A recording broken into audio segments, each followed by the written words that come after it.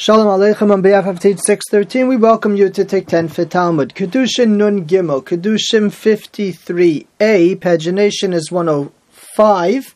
We'll start on the facing page, Tanya, 4 lines up.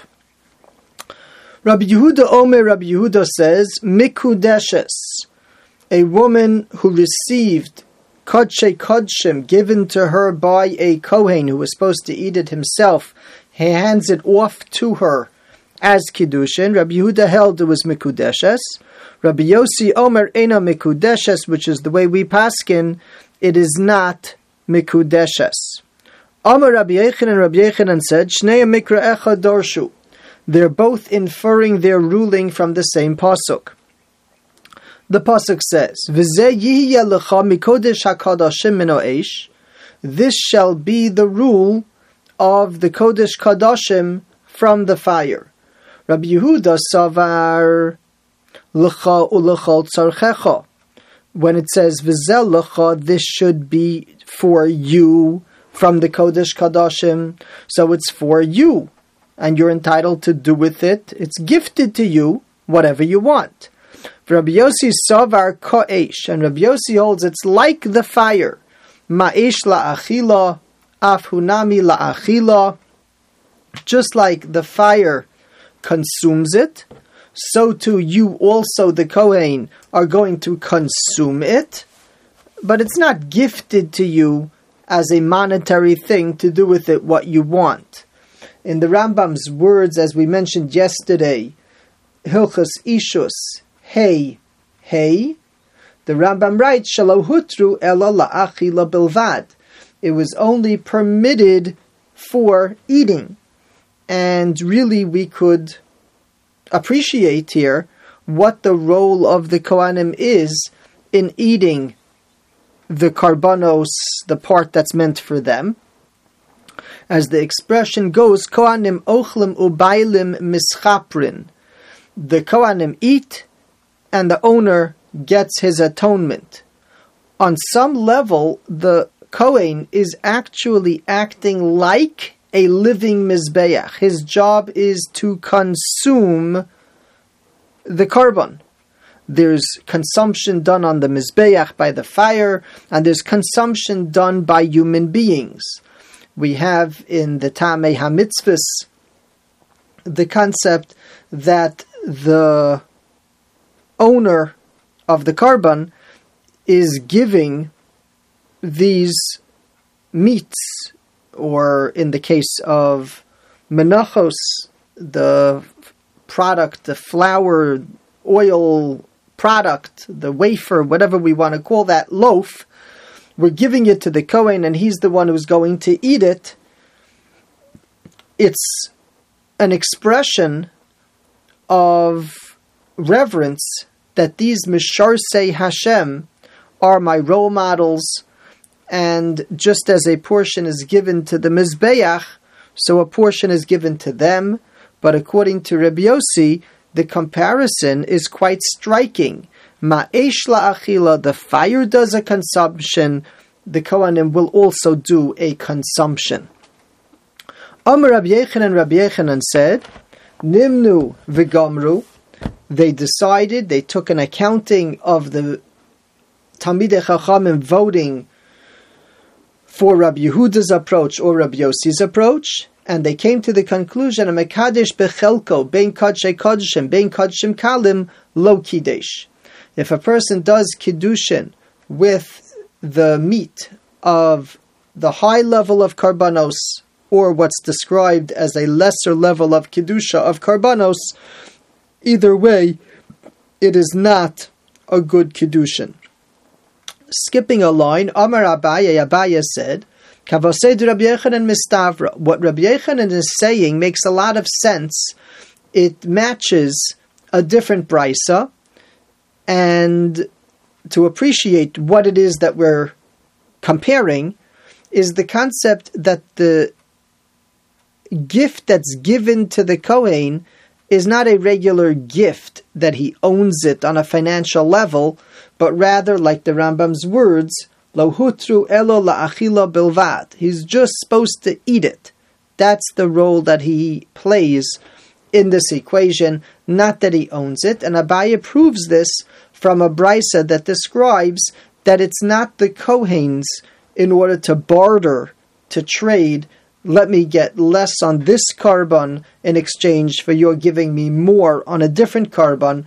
It doesn't work like that. We divide each korban according to its own merits. The Tanya, as we learned, Minayin she'ein cholkim menachas keneged zvachim. How do I know that you don't divide the menachos, the wafer or loaf type korban, compared to the meat animal type korban? How do I know you can't do such exchanges? And the Gemara brings psukim, l'chol b'nei Aaron tiyeh, psukim to show you that each one of these gets divided according to its own merit and not by way of exchange, barter, or trading. Skipping down to about 7 lines above the wide, Yochel lo yechalko machavas keneged marcheshes. I understand that you can't exchange one type of mincha, a flour oil offering, with a different one, or Marcheshes keneged Machavas, and likewise those exchanges you can't do. Shezuma asayim rakim v'zuma asayim koshem, because one of them produces a soft type of product and one of them produces a very hard type of product. Avo yechalko, but I would think Machavas keneged Machavas, that you could exchange the same type of korban from different people, the same type you could do an exchange of Marcheshes keneged Marcheshes, sha'alolo va'alolo ma'aseim koshem inami ma'aseim rakim, because they're both either hard or both soft. Talmud Lomar, again, l'chol b'nei Aaron tiyeh, all of the b'nei Aaron, all of the Kohanim have equal rights to these Korbanos, and you can't do these exchanges. Now, on the topic of the word Machavas and Marcheshes, Rashi explains right over here, and it's very helpful to understanding the psukim in Chumash, Parshas Tzav, Perek Zayin, Pasuk Tes, where the pasuk describes V'chol nasa ba'marcheshes va'al machavas, any korban that's made marcheshes or machavas. What exactly do these two words mean? The Gemara told us that one is soft and one is hard. Rashi tells us that a machavas is eina amuka.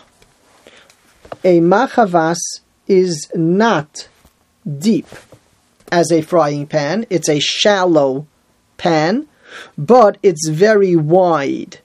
There's a lot of surface area to the bottom of this pan, but it doesn't have a whole lot of height. The result is that the batter spreads well across the bottom of this pan. It has a lot of exposure to the pan, and therefore the oil gets burnt, is Rashi's description, and Ma'aseyim Koshem, it produces a very hard, more like a cracker product. In contrast, Marcheshes is amuka. A Marcheshes is something that is deep.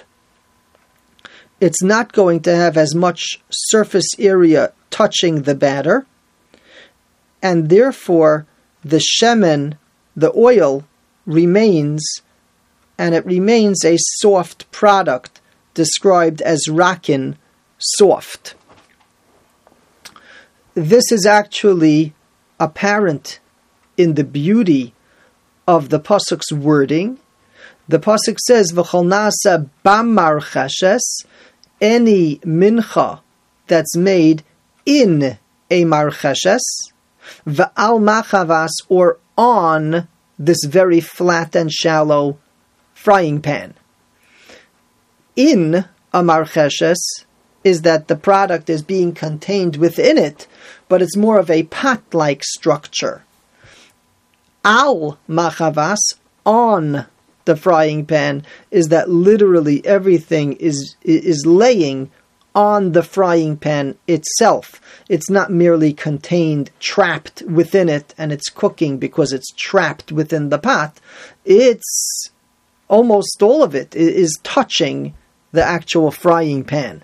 And it's two different words. Marcheshes, the deep pot, which does not have so much width, but it's really contained within it. And Machavas, where it's very shallow, but the extent of exposure to the pan is what produces the product. There is a sefer called Shailas Utshuvas Marcheshes, which in the introduction the author writes that the reason he chose the word Marcheshes for the name of his sefer, he gives one reason based on the pasuk in Tehillim Memhei, Rochash libi davar tov, my heart is astir, is throbbing with something good. He wants to share something special with you, the word Rochash.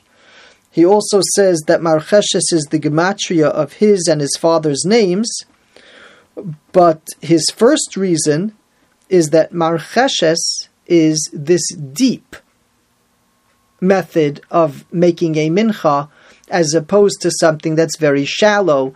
And he writes that in this particular sefer, he's going to share deep concepts with us, and therefore he calls it a Marcheshes. Yasher Koach, thank you for joining.